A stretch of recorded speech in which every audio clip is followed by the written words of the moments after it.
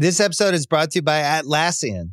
Atlassian software like Jira, Confluence, and Trello help power global collaboration for all teams so they can accomplish everything that's impossible alone. Because individually we're great, but together we're so much better. Learn how to unleash the potential of your team at Atlassian.com. Atlassian.com. Atlassian. Tap the banner or visit this episode's page to learn more.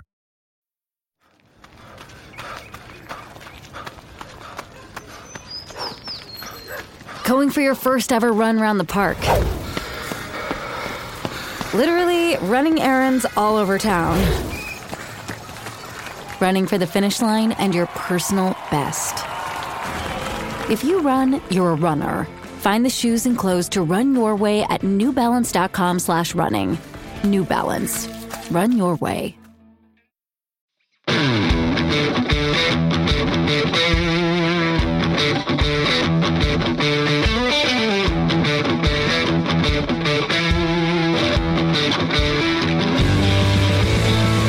Welcome to the Fantasy Footballers DFS and Betting Podcast with your hosts, Kyle Borgononi and Matthew Betts.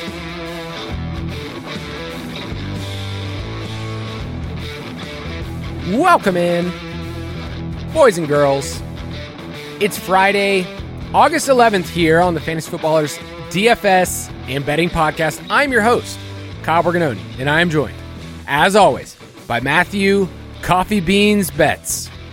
Gotta have it, man. I can't imagine starting a day without coffee. It's just the best. So I am sipping a warm cup of Joe on this fine Friday morning. I know that you just made yourself a little latte. Do you have a little espresso machine over there? What's going on, Mr. Fancy Pants? Fancy Pants, you can call me that. Yes, I did get my wife an espresso machine, which, not a sponsor, but I'm a fan. Could be a sponsor. It could be, and I don't think we've ever really shared, we've shared a lot together. A lot of laughs, a lot of love. We've never really talked about our coffee takes, and this is just my personality. I don't care what brand of coffee I have for my first cup in the morning. Don't care. It doesn't have to be super nice. I'm not going like Bob. I'm not Maxwell House, but like... Okay. Hey, man. Hey, people might be big fans out there. Sponsored, not a sponsor. And yeah, so that's my take is like a little bit of cream, my first one. That's it. Or just have it dark. Don't really care. That's my preference, first cup. And then if I'm going to have a second cup later on in the day, I might make myself a latte. So I have several questions about this. You don't care what brand it is for your first cup, but you do care for the second cup later in the day. Is that right? That's right. That's my preference. I want something later on in the day that feels like it's like a treat. Like, you know what I'm saying? Like I get it. I look forward to it as kind of like a little pick-me-up, and by a pick-me-up, it's 9:30 in the morning when we're recording. So, yeah, well, my coffee takes are very simple. I drink it black always, straight up. I don't have a strong preference for the brand. However, I strongly feel your first cup in the morning needs to be a hot cup of coffee, even in the middle of summer. I fully believe that. Now, second cup for that later in the day. Like if you're talking like a little afternoon pick-me-up, all about the iced coffee. But you won't see me starting my day with an iced coffee. I'll just say that. If I could recommend, just give it a free recommendation out there, and I would kill for a sponsorship here. Counterculture Coffee is my preferred second cup if I'm going to brew it. It's a good feeling, man. So yeah, we'll have to see if they're taking any new sponsors on Fantasy Football Podcast. I feel like that's exactly their clientele. It's funny because like I feel like the people that they market are like energy drinks, like yeah. It's like I don't do that. I'm not a big fan. But hey, coffee takes is what we're going to start this episode, and I've said this maybe 2 or 3 times this offseason, but you can add this episode to the list of one of my favorite episodes to do leading up to the season. We talk about our DFS and betting goals for 2023 and just how to set the process. I think that's the part that you and I bets excel. And I think people are attracted to finding their own process. And that's what I just want to make clear off the top. This is different for every single person, your season of life. Some people, they're just, this can be your life, DFS. You can play, you have the time, you have the energy, whatever. It looks a little different now with kids. and I'm, putting kids on the bus, everything else. Like, Bets, your DFS days 2-3 years ago, you were before marriage, like you were just a degen. Take me back. Take me back to the days. You're right, man. But that is a big component of like, yeah, life's different. You get married, if you have kids, if you have a weekend job, whatever it is, like not everyone can be sitting there grinding news and Twitter blurbs at 11:15 a.m. on Sunday mornings or at noon when, we get inactives and stuff like that. So truthfully, it is a factor. But yes, my situation and my process, specifically this year, will probably look a lot different than last year. My girls are now just over a year old, so they're up longer. We're interacting. Man, it's honestly, it's so fun. It's fantastic. But like last year, they were still babies sleeping all the time. So it was like, okay, this isn't that different, but now it will be very, very different. And I'm not going to lie, I'm excited for it. We'll talk about what a weekly process, a weekly schedule can look like. We'll have some articles coming out about that. But I think no matter who you are, if you want to excel in cash or GPPs or whatever you want to look at in DFS this year, you can actually create a schedule that works with your life. So some people are like, well, I'm not a pro. I can't give 20 hours a week. Well, hey, what if people like Bets and I who do this full time get to do the research for you, and then you can cram in what usually would take Bets and I like 10 to 15 hours of research. You could do it in an hour, or you get it in 2 podcast forms and we give you, what we think is the best on a Tuesday and a Friday. So there's so many different ways that can fit with the schedule. So we'll talk about that. If you want to follow us, you can follow Bets at the Fantasy PT. I'm at Kyle_Borg. And the best way to talk to us is in our Discord channel. If you want to be part of that for DFS, betting props, all of that, you can get that if you have the DFS Pass, part of the Ultimate Draft Kit. I cannot recommend, if you're going into a draft, whether it's redraft, auction, like I have an auction draft coming up this next weekend. And what I've already done, Bets, is I've taken the Ultimate Draft Kit, I've taken the projections, and then I'm tailoring it to my league, which has keepers. And I haven't told you this, but I got to keep one player at a really cheap cost, and it's Chris Olave. And I feel freaking awesome going into my draft looking at it. So what was draft the prep season. This you said auction, right? So what is the penalty for keeping Olave? So you basically take what he went for last year and you add $10. So it's a $200 Still a deal. buck. Oh, what if I told you I have him for $12 total? Woo, baby, I'm not a huge auction guy, but I know that is an absolute steal. Yeah, and we have tons of auction content. I'm editing articles right now that are going on the site about auction. So tons of that. You can get it in the Ultimate Draft Kit Plus. That includes the DFS Pass. Before we get into DFS goals and betting, I want to we're not wrapping up best ball season. It's not done yet. We go all the way through until September. But I think you and I have started to turn the corner about our late round strategy. And you're finding guys that people were drafting, I don't know, in May and June that now are just going completely undrafted. And they're just air balls. And they're going to be zeros probably in a lot of lineups. Let's talk about the general late round best ball strategy and how people need to think about their last 2 to 3 picks. Yeah, for sure. So this is something that, is very intuitive and makes a ton of sense. And when I say this, you're not going to be like, wow, that's incredible content. But if you have players on your team who are giving you zeros at the end of the year, that's not good, right? But what I want to speak to is Mike Leone from Establish the Run's Best Ball Manifesto. We've referenced that article, absolute beast, on their site. And basically he found that if you have 14 plus, this is underdog, 14 out of 18 guys that are still active, still giving you points late in the season in the fantasy playoffs, where these tournaments are so important for the money, that is a kind of a cutoff where you have a positive EV on your team. Obviously, it's better to have 17 or 18, but having 9, 10 guys that are contributing to your roster is very unlikely to work out. And so my takeaway there is, like I said, kind of the obvious, but really leaning into that more this season than I have in the past. Whereas in past years, I have been wanting to find that guy, be the guy that has this gem that's like, oh, no one's going to draft this player. Like, what if he hits? I don't know, man. I'm a little bit shook after last year where I was taking Will Fuller. I was taking Isaiah McKenzie. I thought Isaiah Spiller was Los Angeles' running back too. TDP for the San Francisco 49ers. Everyone was chasing him, right? So there are dead spots that are going to inherently happen on your roster. And when you draft early in the season, that's part of the risk, right? There's a huge advantage. You get huge ADP movement. We saw that with guys like Alexander Mattison, Deontay Johnson, but there's also landmines, like you said. So this isn't to say that we should just, take the same guy every single time in round 17 or 18, but I think it points to us being a little bit more critical about how you think about your late round targets. Like I said, I'm not really trying to hit the nuts and find the guy that no one else has. I'm trying to find guys with direct path to playing time who are unlikely to give you a 0. Now, we don't know what's going to happen in 2 months, 3 months, 4 months. I mean, that is so difficult to predict. So there are going to be injuries, coaching and role changes for players, stuff like that. So I'm not saying that you should predict the future, but right now it's very easy to look at these round 17, 18, and some of the guys that go undrafted and say, look, I get that it could happen for him, but the path is insanely thin. And so very, very likely that is a pick you're wasting on fire. And from Leone's work, it's showing us that is a very bad strategy.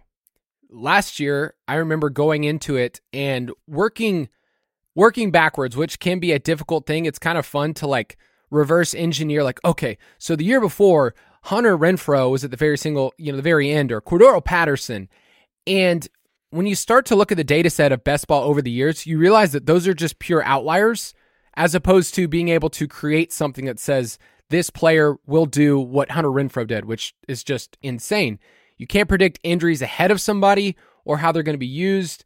It is quite difficult. And so I think a lot of times we talk about if you're in a 12-man league, you don't have to get as unique. And I think that's the advice I want to make sure I give people between a 12-man league or a big tournament like Best Ball Mania or weekly winners. Your strategy should change based on what those last 3 picks are. In a 12-man league, I am not going off the board looking for players that, I have a couple Charger stacks, and it's I've thrown Josh Palmer, I've thrown Jalen Guyton on a weekly winners team because just maybe at the very end, I want somebody that no one else has. There's no chance that I'm really taking those guys at all. I'm going to have a guy like Corey Davis who projects to have a ton of snaps. Devontae Parker was a player I took for a while there. It's they're just going to be on the roster. And tight ends specifically are the type of players, if you're doing a 3 tight end build, I don't mind 17 and 18 end up being both tight end picks, and you could just finish out that way. But what do you think is, for you, the difference between a 12-man, like a sit and go, and a big tournament? Yeah, I think there's a couple differences, and the one that really sticks out to me, and this is true throughout my draft in these tournaments, is I'm leaning into correlation. So I'll use it as a tiebreaker for a late round guy that I think both these guys have solid projectable roles. Yeah, sure, I'll take the guy that pairs well with my quarterback or my quarterback 2, or I already have the running back on that team, so I might as well, those sort of situations. And then, of course, in a tournament or GPP style, that week 17 correlation that we know is important. The other thing that I think we should think about in these 12-man leagues is these unsexy picks that are just going to be on the field and giving you snaps and giving you points are the better picks. I have a couple examples here on the doc. You mentioned Devontae Parker. Great example. No one's really that excited about Devontae Parker because he's Devontae Parker, but there's a lot of negative news coming out about Tyquan Thornton. Kendrick Bourne's iffy. They're even talking about Mike Gesicki not necessarily having that consistent role, but in 2 wide receiver sets, I feel pretty confident it's going to be Juju and Devontae Parker right now. And look, I don't know how good he's going to be, but he's probably going to give you 2 or 3 weeks, right? And as a round 18 pick, around 17 pick, that's valuable. Other names that come to mind, it's not sexy. Robert Woods, he's probably going to be out there as a starting wide receiver for Houston. Chase Claypool will work into 3 wide receiver sets for Justin Fields and the Bears. Darius Slayton sounds like he's going to be out there running as a perimeter guy with Isaiah Hodgins, and then it looks like right now starting, it'll be Paris Campbell in the slot. We'll see how that goes on the course of the year, but Darius Slayton, he's got a 2-year deal. They didn't give any other free agents that 2-year deal. And then the tight ends, like you talked about, Hayden Hurst, Hunter Henry, Trey McBride, are they week winning or these huge ceiling plays? No, of course not. But when you're talking about guys that just will not be giving you zeros, in December, those are the starting tight ends on their team, and it's really valuable. So I have found myself leaning into those sort of players, especially in these regular, 12-man leagues. In Best Ball Mania, the temptation is to find the backup running back with your last pick that you think, oh, no one else is going to have this. this guy's going to be James Conner, like James Conner as a rookie, where it's like, oh, well, he's the backup, but no one's really drafting him. Like, just to give you some names last year of players going past pick 200 at running back, there were 2 guys that added more than 25 points to a roster. Dontrell Hilliard, who had a little bit of a run, and caught some balls. And then Samaje Perine, which is wild to think he was going that late, but there was some talk about Chris Evans.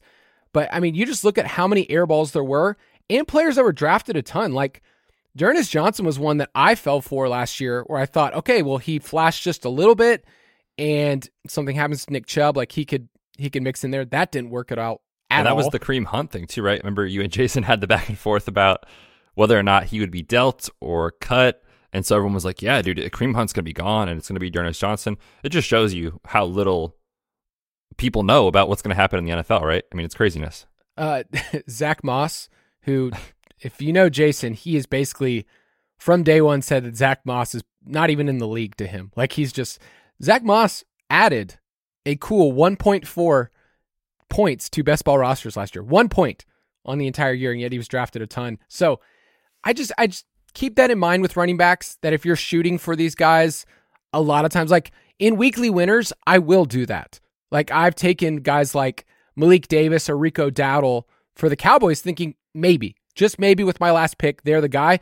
Zeke could be added and that pick doesn't matter at all.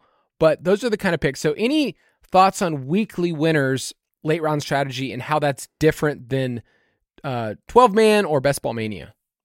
Yeah, before we get to that, I do want to point out one other running back that I just was like dumbfounded by the fact that this guy was drafted in a ton of leagues. I honestly had to do like a triple check. Like, is this accurate? Mike Davis was a Baltimore Raven in August last year. Remember they signed him as like a camp body, and then of course the Dobbins ACL recovery, the Gus Edwards ACL recovery. Mike Davis was drafted on a ton of teams. I mean, that is just crazy to think about. Isn't that insane? He was drafted, I'm looking at it right now, on nearly 30% of teams. That is wild. And he added, I'm looking at his points right now, he added 0.2 points to best ball rosters. So it just shows you that be mindful and understanding of what you're doing when you take one of these guys as the risky option. That's all I'm saying. But of course, if you hit on that guy, it's going to feel great, and every now and then it will happen. So just think critically about it. But for weekly winners, this is a completely different situation, I think. And we got to give a shout out to Hayden Winks from Underdog. Always. His stuff is always so good. And he put out an article recently just diving into some of the data behind weekly winners and sort of like, here's how the top 1% of teams finish. Because when you think about that weekly first place prize, that's what you need. You need the absolute nuts to win a week in this contest. And so looking at it, the drop-off is insanely steep at wide receiver, right? These, elite guys, Devonta Adams and Tyreek Hill, they start to separate so much more than this second tier, and that second tier separates so much more than the third tier. And by the time you get to this wide receiver 5, 6, 7 range that you're drafting, in like the 120s to like 150s in ADP, it just doesn't happen that much, especially in half PPR scoring where you need touchdowns. And so the data actually is showing these kind of later round running back targets are kind of viable, honestly. It's counterintuitive, right? Because you wouldn't think about having them be good picks in a regular 12-man league or in Best Ball Mania, but in those formats, you don't need the 99th percentile outcome to happen for you. In weekly winners, you do. And so you could fall into a random week where, your stud wide receivers are producing, your RB1 that you drafted is producing, and then you have this kind of lower rostered late round running back target who actually does pop off for one massive week. And that's what this is about, is 1 week. Remember, that's all that matters. So is, Donta Foreman or Gus Edwards or Jeff Wilson going to be this incredible Best Ball Mania winning type of pick? I'm not sure. Probably not. But like in any given week, could those sort of archetypes give you 75 yards and 2 touchdowns? Of course, in the right game script, in the right situation, injuries happen, whatever. So those archetypes are ones I think are actually good later round picks for weekly winners. Whereas like a Best Ball Mania, 12-man leagues, I'm not so sure. What are your thoughts on that? I've been thinking a lot about how I use my running backs, because in Underdog, we only have to start 2, and we're clearly wanting a wide receiver to hit the flex, right? Like I'm just thinking about, I'm in a draft right now for weekly winners, and I'm looking at everybody's running back rosters, and I don't think you're going to have to hit the nuts at running back, is my point. You're going to need usable scores from, multiple people, but like you're probably going to need the RB1, but I don't think it's always going to be you need the RB1 and the RB2 in scoring that week, because they're probably not paired together on most teams. Like I'm looking at a team right now in a draft, they have Christian McCaffrey, who we would say, hey, that's insanely high floor every week. He can be the RB1 any single week. But then I look at the rest of the roster, it's like, okay, well, James Conner, Zach Charbonnet, Kenneth Gainwell, Devin Singletary, it's like some of those guys are not going to hit a ceiling. Like Kenneth Gainwell, I think is a good play in Best Ball Mania. I don't know if I love him in weekly winners because he's never really shown that he could be the only guy in a backfield where it seems like it could be a Penny week, it could be a Swift week, it could be two of them in a week and they get 12 points and 13 points. And it's like the backfield was good, Jalen Hurts scores, and you don't need that score. So weekly winners, I'm so excited to see how this actually plays out because you're going to have rosters that aren't going to have the RB1 and RB2 on a given week because the board didn't allow it. Like, let's say that the RB1 for week 1 is Christian McCaffrey and the RB2 is Bijan. Nobody's going to have those two on the same roster, right? Like it's just not going to happen. So then the combinations look a little different. And I just think we need to kind of realize that there's going to be a lot more variance in just how the board dictates it, right? In DFS, you and I are going to try to find the RB1 and RB2 for GPPs. Like, okay, you could make that happen because of salary. The draft board will not dictate it. So I'm looking at late round running backs who could hit in a given week and pair with somebody like a Christian McCaffrey. So we brought up before, like the Dolphins running backs are one of my favorites because it's an offense we want to buy into. Week 1 against the Chargers, it's going to be stupid fun. And then week 17 is against the Ravens. It's like those combinations are already in my mind. And by week 17, I mean, any of those Dolphins running backs could easily be the dude that week. Like Mostert, Jeff Wilson, A-Chain, Dalvin Cook. I don't know. Like, so I like thinking about late round running backs, 15, 16, 17, 18 in weekly winners as something that kind of boosts what people are probably not thinking about, because I think you're going to have a week where Raheem Mostert is going to crack the optimal. Yeah, I think that's optimal is what I said. That's a perfect example, honestly. And then other names that I'm like, even if the situation breaks right, if Breece Hall gets off to a very slow start and they don't sign Dalvin Cook or Zeke or whoever, is Michael Carter walking into 20 touches and the goal line role? Probably not, right? I mean, that just seems so unlikely to happen in a half PPR format that he is the archetype you need. Or people are drafting Deuce Vaughn. Like we talked about him on the Dynasty show. Like, is he walking into 18, 20 carries and a couple of targets? No, at that size, right? So Tajay Spears, another guy that like I think he can give you usable weeks throughout the year. Maybe like in a 12-man league, like if Henry's nicked up for a couple of weeks or something, or they do want to use him in that Hilliard role, sure, he could have a couple of weeks where he's usable in best ball, but in weekly winners, I don't think he's ever giving you the score that you need. So I would just think critically about that archetype. Like you said, I could definitely see a scenario where it's like, man, Jeff Wilson's out. They only want to give Devon Achane 8 touches a week, 10 touches a week. Raheem Mostert might get 15 carries and the goal line roll, and he could fall in the end zone twice. Like, so you got to think about that critically. The archetype, I think, matters a ton. Gus Edwards is one of my favorite players to draft. If it's an early season thing, whatever it is, like there's going to be a couple of weeks where Gus Edwards, I think, is the dude. It's kind of like with A.J. Dillon. He's another player that I've been drafting more in weekly winners because we've seen when he is just the dude, he can be the RB1 on a slate that's half PPR.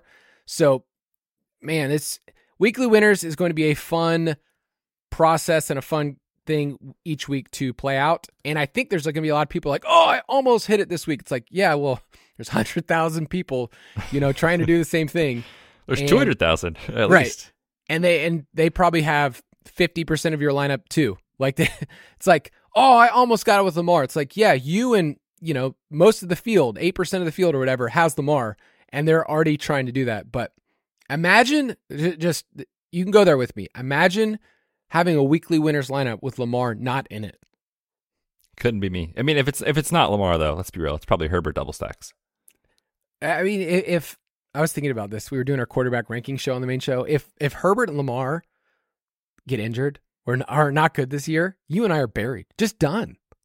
I don't even want to think about that. I went to a dark place. All right, let's take a quick break, and we'll be right back.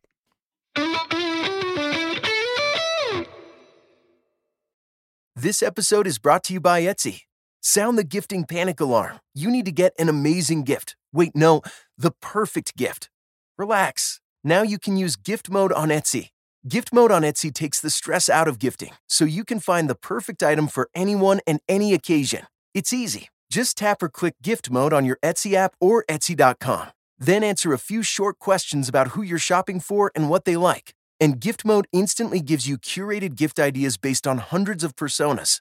Now it's simple to find gifts made by independent sellers for all the people in your life. So whether you need a housewarming gift for the new homeowner or a birthday present for the pickleballer, gift mode has you covered.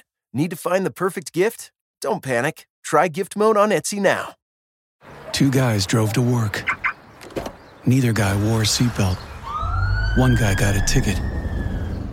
One guy didn't. The same two guys drove home. One guy wore his seatbelt. One guy didn't. One guy made it home. The guy not wearing his seatbelt didn't. Don't risk it. Click it or ticket. Paid for by NHTSA.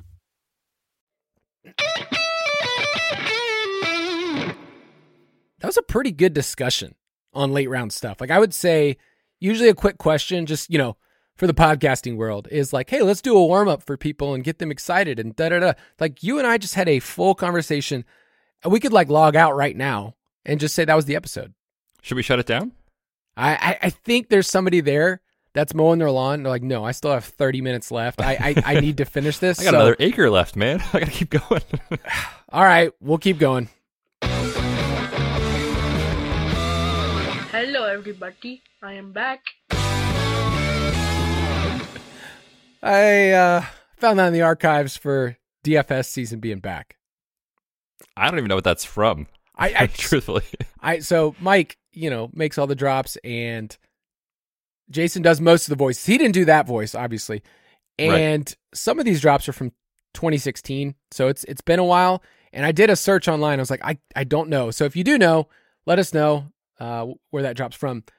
On this show, we're going to talk about our DFS goals and how you, for 2023, can be the best version of yourself. It feels like we're pumping people up, like you and I are motivational speakers, but that's not really my style. I feel like sometimes I give the counter case where I'm like, here's how we could go wrong. Here's what you're not thinking about. Here's why you're overconfident. So I want to just... You're just a realist, man. That's all it is.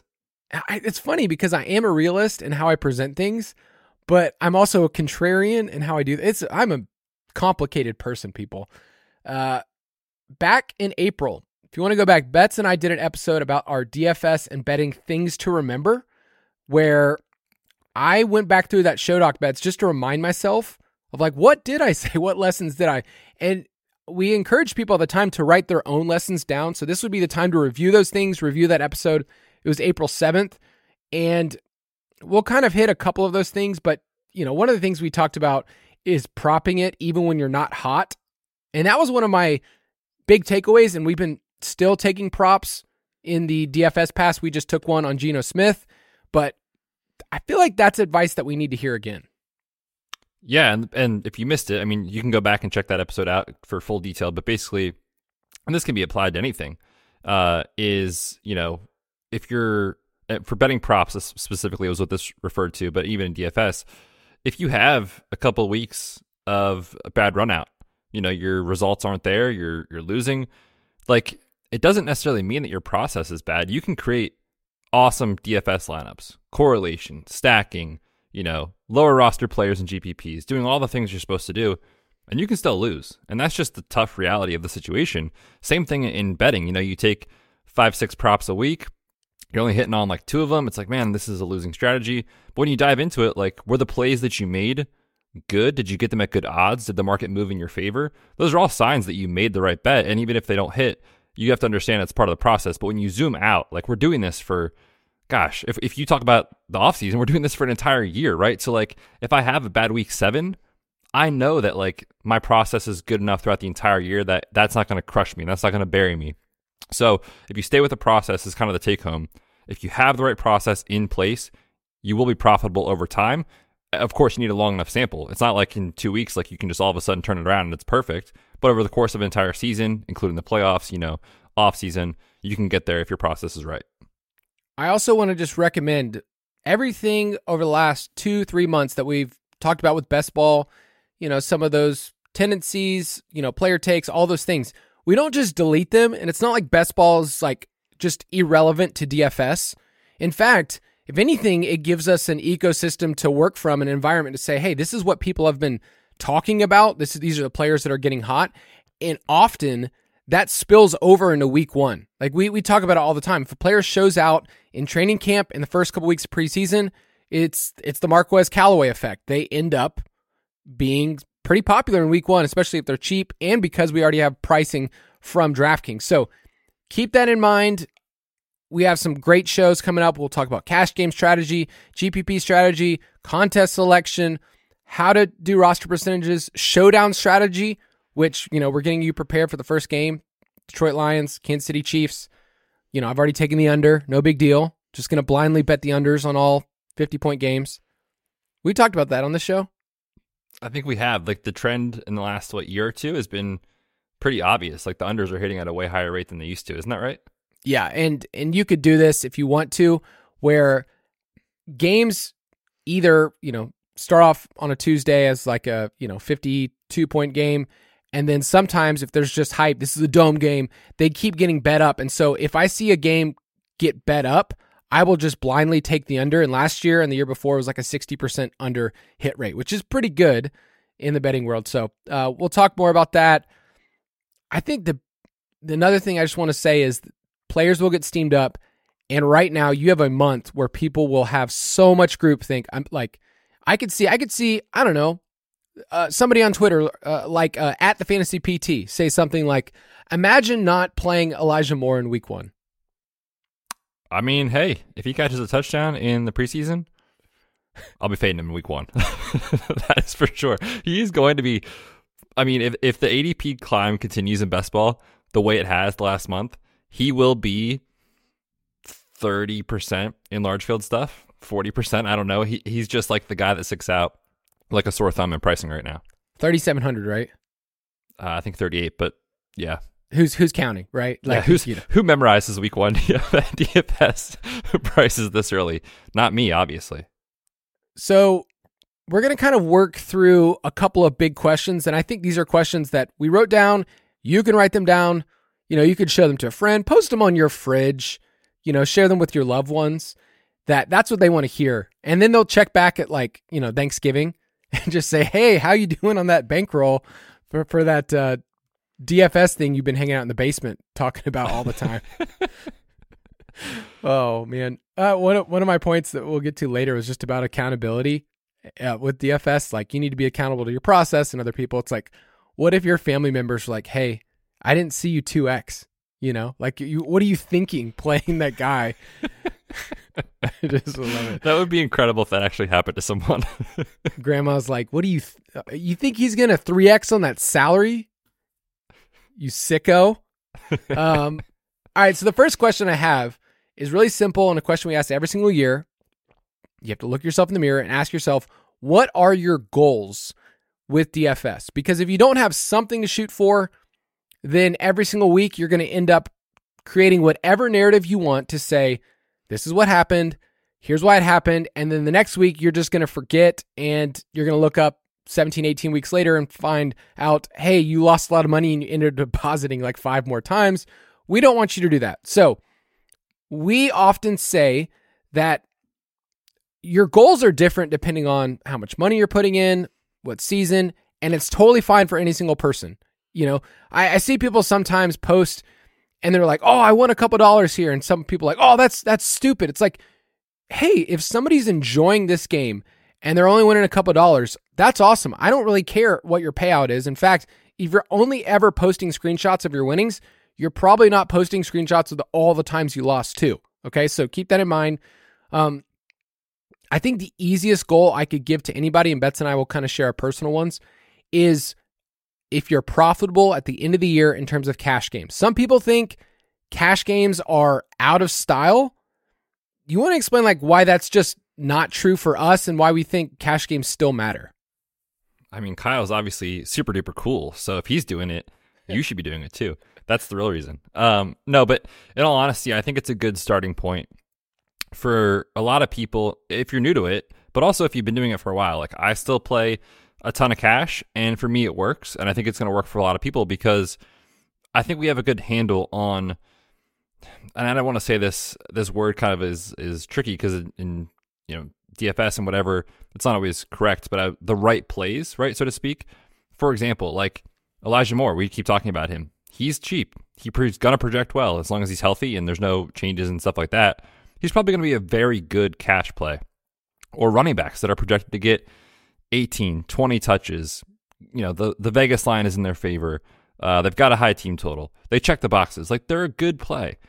But at the same time, like, you have to understand things can go wrong. So if you understand that you're putting in the right plays, if you have guys that project well, great median outcome, stuff like that, then they are probably the right plays. And I think that's very easy to identify and do that on a very consistent week in and week out basis. Is it always going to work? Of course not. But again, over a long sample size, it will work. And we're going to let our opponents, people playing in these 50-50s, people that scoop your head-to-heads, make mistakes. I mean, man, I can't even tell you how many times I log in and like I'm just scrolling through on like, the afternoon slate and I'm like, man, this guy really played a head-to-head with fill in the blank. It's like a third string wide receiver who like might see 3 targets. Like that is just so incorrect from a cash standpoint. In a GPP, I understand. In a cash standpoint, it's just incorrect. And people will do that. There's enough people making mistakes that if you have the sound process, and I think this show and the DFS pass will set you up for success, that you will have a good season in cash if your contest selection is right and if your process is right. Yes. Profitability should be anybody's goal if they're playing DFS. Like, I don't think anyone says I want to go into this and lose money over the course of the year. And we think that it is possible for you to have a process that is sound, that will work, and over the course of the year, you will make money. But also, I think I just want people to have a really high floor with DFS. It's like people think of the boom or bust nature of tournaments, and that's what's on commercials and stuff, but you can have a super high floor as a cash game player and then have fun playing GPPs, sweat it out in some of our tournaments in our DraftKings League, showdown stuff. Like, those are super fun. I'm just not always depending on that. And the best players in the world understand that they may have 2 weeks, 1 or 2 weeks in the season, and that's it for GPPs. Like, they're not trying to every single week they're going to hit it. So we think you can have a high floor, and for cash games, we'll talk more next week about the strategy behind that. We're usually mentioning 50-50s or double ups, and on DraftKings, those are open right now. I've already built, just a mock cash lineup for week 1 just to get in those reps, preseason reps, man. One more thing with cash, you just mentioned the floor, like just to kind of speak to it for people, it helps, I think, insulate your bankroll. So like you're saying, if you're a strong GPP player, like that's great, but even the best GPP players in the world lose. Like there are weeks where I return $0.00 in tournaments, and that will happen. There's just off the nature of the slate and the guys you pick and whatever. But like if you play cash on top of that, you can still profit on the week, and it helps you absorb those losses better, which I think is what you're speaking to. So I do agree that floor aspect of GPPs or of DFS, is one thing that like no one talks about, but I feel like is very important for your bankroll. And Betts and I in the DFS pass give you our cash picks on FanDuel and DraftKings. And then on Saturday, we really put ourselves together, and Betts and I say, these are our best plays for DFS. So we go through each position, we rank them, and we think that is probably one of the best tools that you can get. It's hard for us to say with confidence on a Wednesday, these are the players, but as we get more information, we kind of lock that in on Saturday and then Sunday before. So you get that in the DFS pass if you want that. And I'll just also say, some of the players that you and I respect the most in this industry and that play the longest, like, are still cash game players. So Adam Levitan with Establish the Run is somebody that every single week he posts, this is my cash lineup, here's what I went wrong, right? Like, I do the same thing. I post, here are my percentages. I would say if there's 18 weeks, let's say you play 18, we're not even counting the playoffs. I bet if you look at the DFS pass, I bet most people will be able to get 10 weeks out of the year where they cash in that lineup. I think people can do better. Last year, I think you ran a little bit hotter than I did in terms of cash. But man, if you cash 10 out of 18 weeks, one, it's super fun with the process. I love doing that with Jason this past year. Jason and I would kind of tinker our cash game lineups. And if you looked at the fantasy face-offs that we did on the main show, Jason won the majority of the time, had the highest floor, and Andy might have lost the most. But it's more of, can you, over the course of the season, hit 10 to 12 weeks where you cash? Do you think that's possible for people? Yeah, I think that's a very realistic goal. And thinking about it from like a betting perspective, a lot of times you'll hear people say, you need to be winning 55 to 60% of the time to be profitable and be a very good, smart sports bettor. Well, 10 out of 18, 55%, like that's a good goal to shoot for. So I think somewhere in that range is both realistic and a good goal for the 2023 season, and one that I'll probably stick to, hopefully try to hit, and maybe a couple more, but that's a good season, I think. I think that's part of our company's policy. 55! Absolutely. It's a good rule of thumb.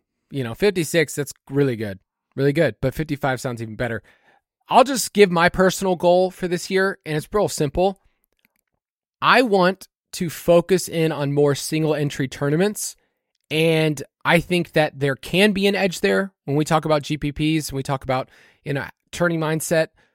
I think that that's where I can kind of look at the field and say, hey, this is what they're doing, and I'm going to focus on what I think is the best plays for this game, have a high floor, and some weeks be able to hit those. So me personally, I will be in more single entry tournaments because I think that there's a better payout for my skill set.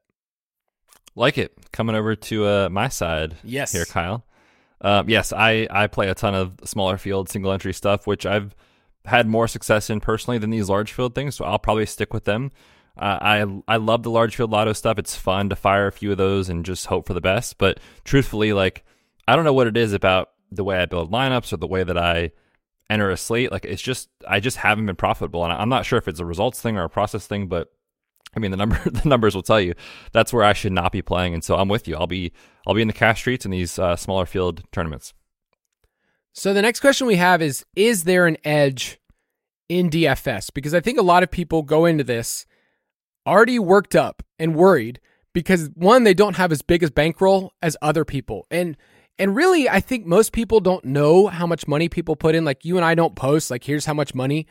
We might post, if like, hey, here's something I won. But, like, we're not really privy to the information of here's how much this person has in their bankroll unless they're a big-time player. And I think a lot of people already feel like they're behind the eight ball. It's like, oh, I can only put in $50. Or they chalk it up and say, well, the DFS pros, they're just in there and they're going to bully me. And so I don't think there's really, any edge to doing that, or this is just all luck. Whatever it is, I would say in doing this for my job, and you and I getting to talk about this for 4 or 5 years, however long we've been doing this on this podcast, there are edges. And I would say we do a lot of that for people. Like the research that we put in, yes, it's for our own good, but Betts and I kind of both have a teaching background. Like, we're trying to teach people how to fish. So we can look at every single matchup for you. And that's the first thing you and I do each week. It's the first article Betts puts out. And my pace of play article is something where you and I look at the most important games of the week and just say, how could this game go off? Here's some combinations for you.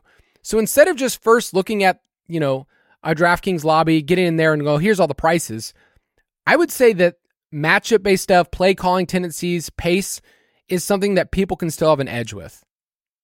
Yeah, for sure. And I think pace is starting to become a little more popular just in the fantasy space. But it is, still an edge, and I don't think there's enough people. Like, there are people that, will play and they don't have time in the week, and they'll get to Saturday or Sunday and they're like, all right, let me just sit down, let me log in here, see what's going on. Oh, cool. Yeah, I like this price, I like that player. Like, let's plug them in. And before you know it, they're like building a lineup, and it's like, well, have you considered how many plays this team's going to run, or how often they pass versus how often they run, stuff like that. The Vegas line, like, there are nuances to why certain guys project well, and there's nuances to why certain games project well and why they might project poorly. So I think that, that play calling, the pace, stuff like that, like you mentioned, you don't have to be an expert in it, but you do have to have a very good understanding and apply it, critically when you're setting your lineup.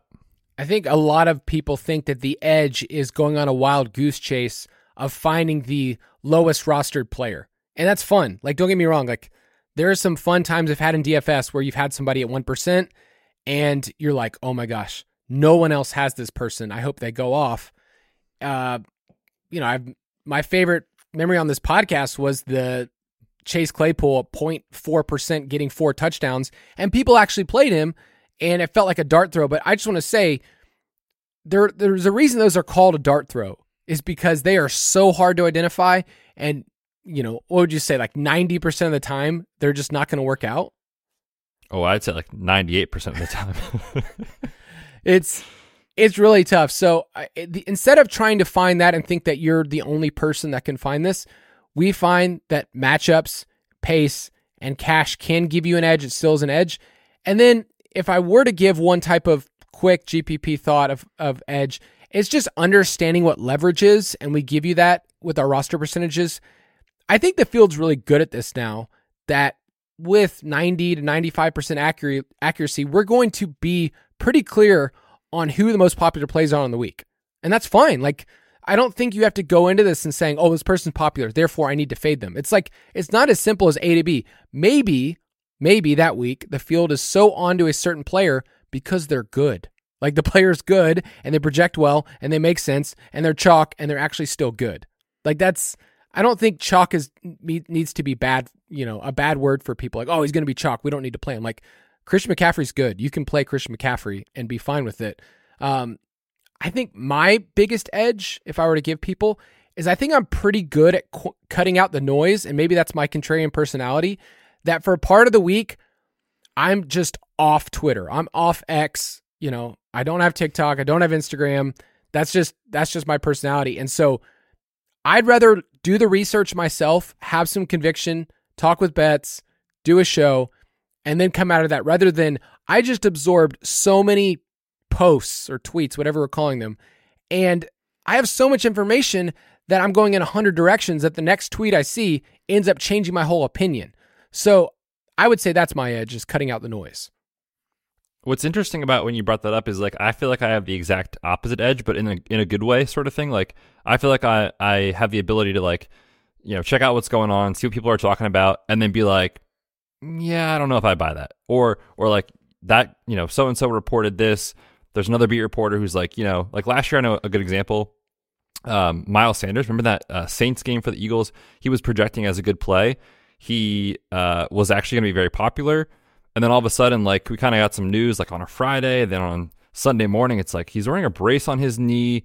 So-and-so was talking about, like, they're going to lower his workload. If you're just off the grid, like, you're missing that. And so part of the value of kind of being logged on or being able to kind of find those little pieces of information helps you identify. And then I think he went like, 50 yards or something and like no score, ended up being a good fade. But without that information, I probably would have played him, truthfully. So I think that's where my edge is, like finding those little things and being like, okay, this matters. I'm not sure about that. Yes. That probably means we're a good team, because you can aggregate information. And then obviously with injury stuff, I'm just going to trust your opinion. And, we're all going to get stuff wrong, or, hey, they said that this guy was going to be limited, but the game script said that they needed him, or whatever it was. It's like things are going to change, but I'm usually going to lean into Betts's, injury analysis about a player. And, if a certain guy isn't going to get enough snaps, whatever it is, I'm just going to lean into that. So find what your edge is, share what that is, whatever it is. And also realize that you're going to probably over time still have to sharpen whatever you think your edge is with that. Let's talk about the process, because we have an article series that will be coming out for DFS over the next month that's explaining the DFS process. And like, I'll have an article coming out that just says, here's a weekly strategy and a schedule for somebody who wants to play DFS. Like on a Tuesday, here's how you could spend your time. And what I'm going to try to do this year is update it and say, like, if you only have an hour on a Tuesday, here's what you could do. As opposed to, hey, you need 30 hours this week. Like, our jobs is to make sure that you can do your job and still be good at DFS. Have you thought about that? Like, we're technically allowing people to make money at their regular job and then make more money at their hobby. And I think by default, we should get 10%. Right? That seems pretty fair, right? Yeah, we've seen some people that said, like, hey, I'm going to win the Best Ball Mania. And I feel like you and I have been pretty clear, like, there's something in the contract of this podcast that says you have to give us a cut. The second you hit play on this podcast, you owe us 10% of your winnings. At least give bets a Sebring or something. Oh, come on, man. They're great. I love that Michael, like that's what he wants. Michael Scott just wants he wants a Sebring. Like, Michael, we don't even make those anymore. And obviously, nothing like, you're a Pennsylvania guy. That's a perfect convertible place, right? Oh, yeah. This is exactly where you want to have your convertible. So we'll have an article coming out about process and the way to do your week. Also, I'll explain how I compile my player pools. How do you go from here's a giant, listing of all the salaries to players? I'll give another article talking about our new optimizer, which when we get to our GPP show, that's going to be really fun. We have a tutorial video coming out that has chapters that you can go, hey, I already know how to do that. You can skip forward to game stacks or whatever else. Roster percentages, contest selection, all those things. We will talk about the process, but you got to have a actual approach as opposed to just, I'm just going to take the shotgun approach of just podcasts. I'm going to listen to 20 podcasts. I'm going to read 20 articles and I'm going to get on Twitter for 3 hours. And what's going to end up happening is you're going to have a lot of overlap and you're just going to be blitzed out of your mind with too much stuff. So what would you say is part of your process that you found helpful over the years? Maybe where you started wrong at the beginning and how you've kind of sharpened that. Yeah, I think, and part of this is just being lucky to do this, as our job. And so I have certain pieces of content that come out each day of the week. And for me, that feels like a very natural, like, building block to, if you're playing the showdown slate on Thursday or if you're playing the main slate on Sundays, it helps me kind of build throughout the week. Whereas before, my biggest weakness, I think, was like, I didn't really have a sound process. I would just kind of get to like Saturdays and Sunday mornings and be like, all right, let's see what's going on. Let's check these Vegas lines. Like, yep, that looks like a good game. Sure, let's fire away here. But like understanding kind of why guys project well, or understanding what games might have more downside than the market realizes, or things like that we get to do throughout the week, whether it's, the pace of play article, whether it's the like matchups that we analyze on the main show, stuff like that, man. I mean, that is so important to have a process throughout the week, that if you just like wait till Friday or Saturday and you're like, all right, I'll just hope that good things happen, it probably isn't going to happen. You need to have, the ability to kind of get information and understand where the information is coming from throughout the week versus just compiling it all on Saturday and being like, all right, here we go. Yeah. The pace of play article I read on Wednesday is maybe my favorite part, not only in prepping for the show, but it's just like, okay, what are the most valuable games? What are the most valuable in terms of, and I come up with this GPS, I call it like game pace score. And I kind of just quickly say like, okay, based on pace, based on the team implied totals, and based on historically what's happened with this, here's the games that seem like they're the best ones to bet on. And some of those are obvious, but there are games that have 50-point total. And you look at these two teams, and you go, there are lots of paths to downside. And so keep that in mind if you're building tournaments. Like, here's how this game goes south. And you saw that with the Eagles, right? Last year it was like, oh, you could get an Eagles stack. And then you're like, okay, well, who can I bring it back with? And at the end of the day, it was like, there were a lot of those games where you in the first half may have needed A.J. Brown and Jalen Hurts, and then there was nobody on the other side that you needed because that game just went south. So keep that in mind. Just there's multiple paths for a game. I'll also add that for a process for people, one of the worst things, and this is going to sound counterintuitive, one of the worst things for people in the process is if you have early success.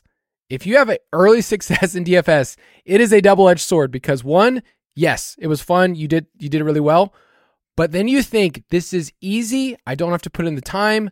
I just click some names. And I've said before, I won a tournament, maybe my first or second year. And I just thought, this is easy. You know what? I'm going to be able to quit my job. I'm going to be able to tell Emma, like, we don't have to do anything anymore. And for some people, it works out that way. But for others, it didn't. And I was doing some reading. And you just hold back your laughter bets because I was reading a research paper from Berkeley from E.L. Reed on the psychology of the near miss. Have you read that? No? I can't say I have, if I'm being honest. I'll send it out to you, PDF form right after this. But it was great in terms of how we as people, when we are playing games, when we almost win, it gives us feedback to think, oh my gosh, I could do this again. It's almost, I mean, it's the same thing with like a fallacy of just gambling in general. It's like, I was so close, I'm going to hit again and hit again, hit again. It's the same thing with like, if you had a lottery ticket and you were off by one number, you would think, oh my gosh, I was so close. But one, it doesn't take into account that other people might be off by one number, right? Like if they're off by one number, they had the same exact thing as you. And it doesn't take into account that there are so many variations and you actually had the same chance as somebody else if you only bought one ticket, right? Like, and you were off too. Near misses in his research article, it gives us useful feedback and it encourages the player that success can be within reach. If you don't have a process though, you are going to always come back to thinking that you almost made it. And so that's one of my biggest pet peeves is when people say, I coulda, shoulda, woulda done this. Like if I just would have had this player, it's like, you didn't. You didn't play this player. I didn't play this player. And there's no going back on it. So maybe that's a bit harsh, but like that is one of the things I think I've said every single year on this podcast. I think it's super important, honestly. So I'm glad that we keep bringing it up because like you said, it's common that people get in that mindset and they think that way. And I mean, let's be honest, we probably have all been there. I've been there for sure. So yeah, it is very important. And like you said, you can't just assume because you were close, like it's going to happen. So you do need to have that process in place. I, unlike Kyle, do hope people have success in week 1. Okay, okay, Kyle. For this show, for the DFS pass, I'm nice. I hope you guys have success. Yes, and there's tools out there like Roto Tracker where you can actually manage your bankroll. It actually shows you, hey, you're actually really bad at this contest. You keep entering it, and based on that, like I that's part of the things that I found out is I'm better at single entry sometimes. I should probably lean into that a little bit more. I still like GPPs. Like I still will enter week 1, the Millie Maker, because it's $5 and I'll do it. And I understand that it's not a great move in terms of EV, but you can actually see and have accountability in your process. So for Betts and I, we usually talk about our cash game lineups. I write an article and then I get to see my bankroll and see, am I good or am I bad at this? So you need some feedback that tells you and some accountability that says, hey, in your process, this ain't great, Bob. You need to be a little different, which leads to my next question. Can you identify weaknesses in your game? Because every single person and their mama, especially if their mama's playing DFS, you know, there's weaknesses in their game. Like there's things that you're just not good at, that you have bias about certain players. I may have not had the best things to say about the Lions. That's fine. I understand that bias. I will still be playing Lions in DFS. I have a lot of Jahmyr Gibbs and best ball and David Montgomery, but we have weaknesses. So do you want to speak to that point about weaknesses in your game bets? Because there's a lot. Yeah. I mean, it seriously is like the most important thing to understand if you are going to take this seriously and if you're new. Like failure to recognize that is massive. And if you're like, oh, I'm good at this, I've done this, I've won my home league 8 out of the last 10 years and whatever, and you're just going to start blindly firing into contests, like you're probably going to be losing. And you need to understand that everyone has a weakness and not just stop there. It's like, okay, well, what do I do about that, right? I've talked a lot about this. I'm not the best large field player. And for years, I just kept being like, this year I'll be better. Next week I'll be better. The week after that, oh, I was so close, like I'll be better. And at some point I was like, you know what? Like I'm crushing it in cash. Every now and then I take home a small field. Like that's probably the better spot for me right now to be in. Doesn't mean I'll never play large field, but understanding that that's where most of my action is going to come from is important. I think other examples I could think of, you know, is like bankroll management. Everyone has a certain amount that they want to start with. Everyone has a certain amount they want to play with each week, but people aren't able to control themselves and they'll chase their losses. They don't allocate the right percentage each week. You know, it's difficult, but I think some more serious players can probably say, you know, look, I have a huge edge in week 7. I don't know what that edge is, but like someone could be like, that's an edge I feel really good about. I'm going to fire more money this week. I don't know. I don't feel great about this slate. Like I'm going to back off. That's tough for a lot of people to do.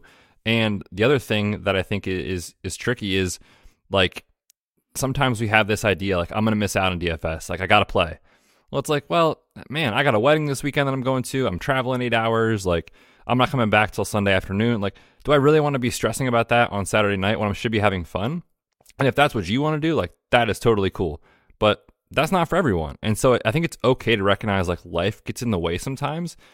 And you may feel better about it come Monday, Tuesday if you took that slate off for whatever reason, than being like, well, I got to play. Dang it, I just lost 10% of my bankroll because I felt like I had to get a lineup in. If you don't have the mind space or the time to commit to it, I think that's one weakness that a lot of people have that probably in the long run is a very good strategy to understand. When you can commit, fire away as you usually do. When you can't, it's all right to back off.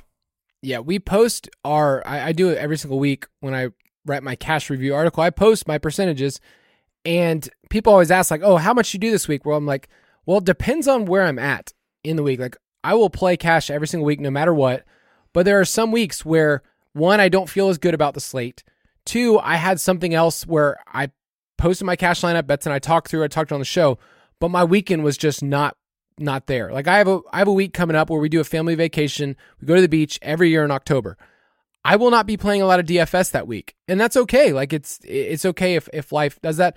It's also okay if you identify in the slate, like, man, there are so many plays, and I could see 5 games being important, and I don't feel as comfortable. There are certain showdown ones where I go all in, and I'm like, oh, I love this game. I'm going to be watching this game, with some friends, and there are certain showdown. Now, Betts plays even more showdown than I, but there are certain ones where you get a better feel of what's going on, and of like, hey, the field is really onto this. I feel like I can have some leverage. So keep that in mind. I would say my weakness in the past is because I'm contrarian.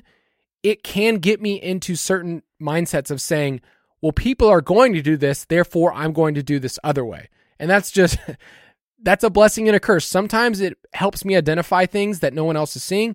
Other times, it's just a good play. I just need to play them instead of just trying to be contrarian. Like, you don't always have to be that way. It's not just A equals B kind of thing. So I would say that's my weakness. And you, dude, call out any weakness you see in me sometimes, because we don't have enough time for that on this show. Because I would say yours is sometimes there's blind spots of, I haven't seen this player do it before. And therefore, like, you've used the example before of Russ and Jerry Jeudy last year, where I was like, I'm telling you, Russ is a good play. And you're like, dude, have you seen Russ this year? And 15 out of 18 weeks, you would have been right, but not against the Chiefs. Not that 1 week. Yeah, no, that is for sure. I think I definitely have those biases that come up throughout the year. I mean, we all do, but I think I lean into them a little bit too much. And there was one I remember, I think this was 2 seasons ago, with Leonard Fournette was projecting awesome. I think it was against the Falcons, actually, if I'm not mistaken. And this was, not last year where the team really fell off the tracks. It was like when the Bucs were hot and Tom Brady was passing so much and he was getting all the work. But like Len had like 3 or 4 weeks of just inefficiency, and I think the line was struggling a little bit, but they were getting healthier, and he projected so well. And I was like, man, I can't do it. I can't go there. I know this. I know he projects well. I know he's only, 5,800 or whatever it was. But like, I still was like, I'm not doing it. And that is just so silly, right? To like not be able to remove your biases. So that for me, I for sure need to address that and kind of work on it. Sometimes, man, me and Len, we've gone back and forth, brother. You guys have a complicated history. Like, back in the day, if you guys were in a relationship on Facebook, you would say it's complicated. It's complicated. Yes. So far, we'll wrap up this show. We've talked about what are your goals, identifying that, just writing them down. If it's something as simple as, I want to be profitable. Okay, that's a good goal. Let's go a little bit further. We've talked about where the edges in DFS and how Bets and I get to do a lot of the research for you. So instead of you spending 20 hours, it's like, hey, all the matchups are there for you. And we get to talk about the tendencies and, here's the ones we'll attack. We get to aggregate all of that for you and cut out a bunch of noise. We talk about a process, and we'll have a whole article series talking about DFS process, identifying your weaknesses. But if we had to finish this on one thing, it's a simple question. Do you have a sparring partner? Do you have somebody else to go back and forth with? Yes, mine gets to be Matthew. We get to go back and forth all the time. Disagree, agree, whatever it is. But I would say social media is probably not the best person to be your accountability partner and to go back and forth with, and just because you're going to get so many opinions on things. You can aggregate that information, but I just find that Twitter, TikTok, Instagram is probably not the best place to find somebody else. If you really want to find that, I would say the Discord channel is the place. It is. Great people in there. We're hopping in there every now and then whenever we have time to as well, but it really is so refreshing because there's times, especially like right now in best ball and in the props channel and stuff, I'll log in and like someone will ask a question and I'll remind myself like, oh, I want to go back and help that person, but I'm in the middle of doing something or I can't get to it right away. And then I'll log in like a half hour later and there's like 14 responses. I'm like, this is awesome. Like, this is what this is all about. And it's great to have people be able to recognize those blind spots for you. You do that for me sometimes, and people can do that for sure in the Discord. But yeah, Discord's been awesome, man. I'm not gonna lie, when we started to really like get a lot of people in there, I was kind of hesitant because sometimes it doesn't work out, and it's like, the vibe isn't good. But like, man, it has been nothing but awesomeness in there. So I love our Discord channels. You've been vibing, is what I'm hearing. Oh, for sure. Is that what the kids say these days? They are vibing a little too much, if I'm honest. Yeah, I would say so. Personally, when people ask stuff in Discord, they're like, is this lineup good? I usually have a hard time responding to that because I'm always going to say in DFS, like, I mean, it could totally work out. But you will find people that basically say, hey, have you thought about this with your salary? Like, instead of, a lot of times people will kind of give us a very binary question, like, should I swap this player and this player for this player and this player? It's like, but there's so many combinations of how you could do things. We have really great people in Discord. We have some new people in the DFS Pass this year, which I'm just teasing right now, that are going to get to also hop in there, give some thoughts, including, this is another tease, man. Gosh, man, can't help myself. Someone that's going to be writing an article this year on Tournament Takes, who is a former Millie Maker winner. So how about that? I think multiple times, right? Multiple Millies. I know for football he's won it once. I know for baseball he's done a lot too. So we're going to have some different names and different people we're going to get added in there, some different tools. And I can't wait for people to use our optimizer. It's going to be beans, man. It's going to be beans. Just to kind of bring this full circle. It's a pro podcaster thing. Betts, sign us off. Dude, I am officially excited for DFS season. We still got to wait 4 more weeks though? Come on. No, man, this was fun. I love these kind of higher level discussions. They were great. It kicks off our prep for DFS season. Make sure you are subscribed wherever you listen. We're back next week with another DFS strategy show. Thank you for listening to another edition of the Fantasy Footballers DFS and Betting Podcast. Don't forget to visit us on the web at thefantasyfootballers.com.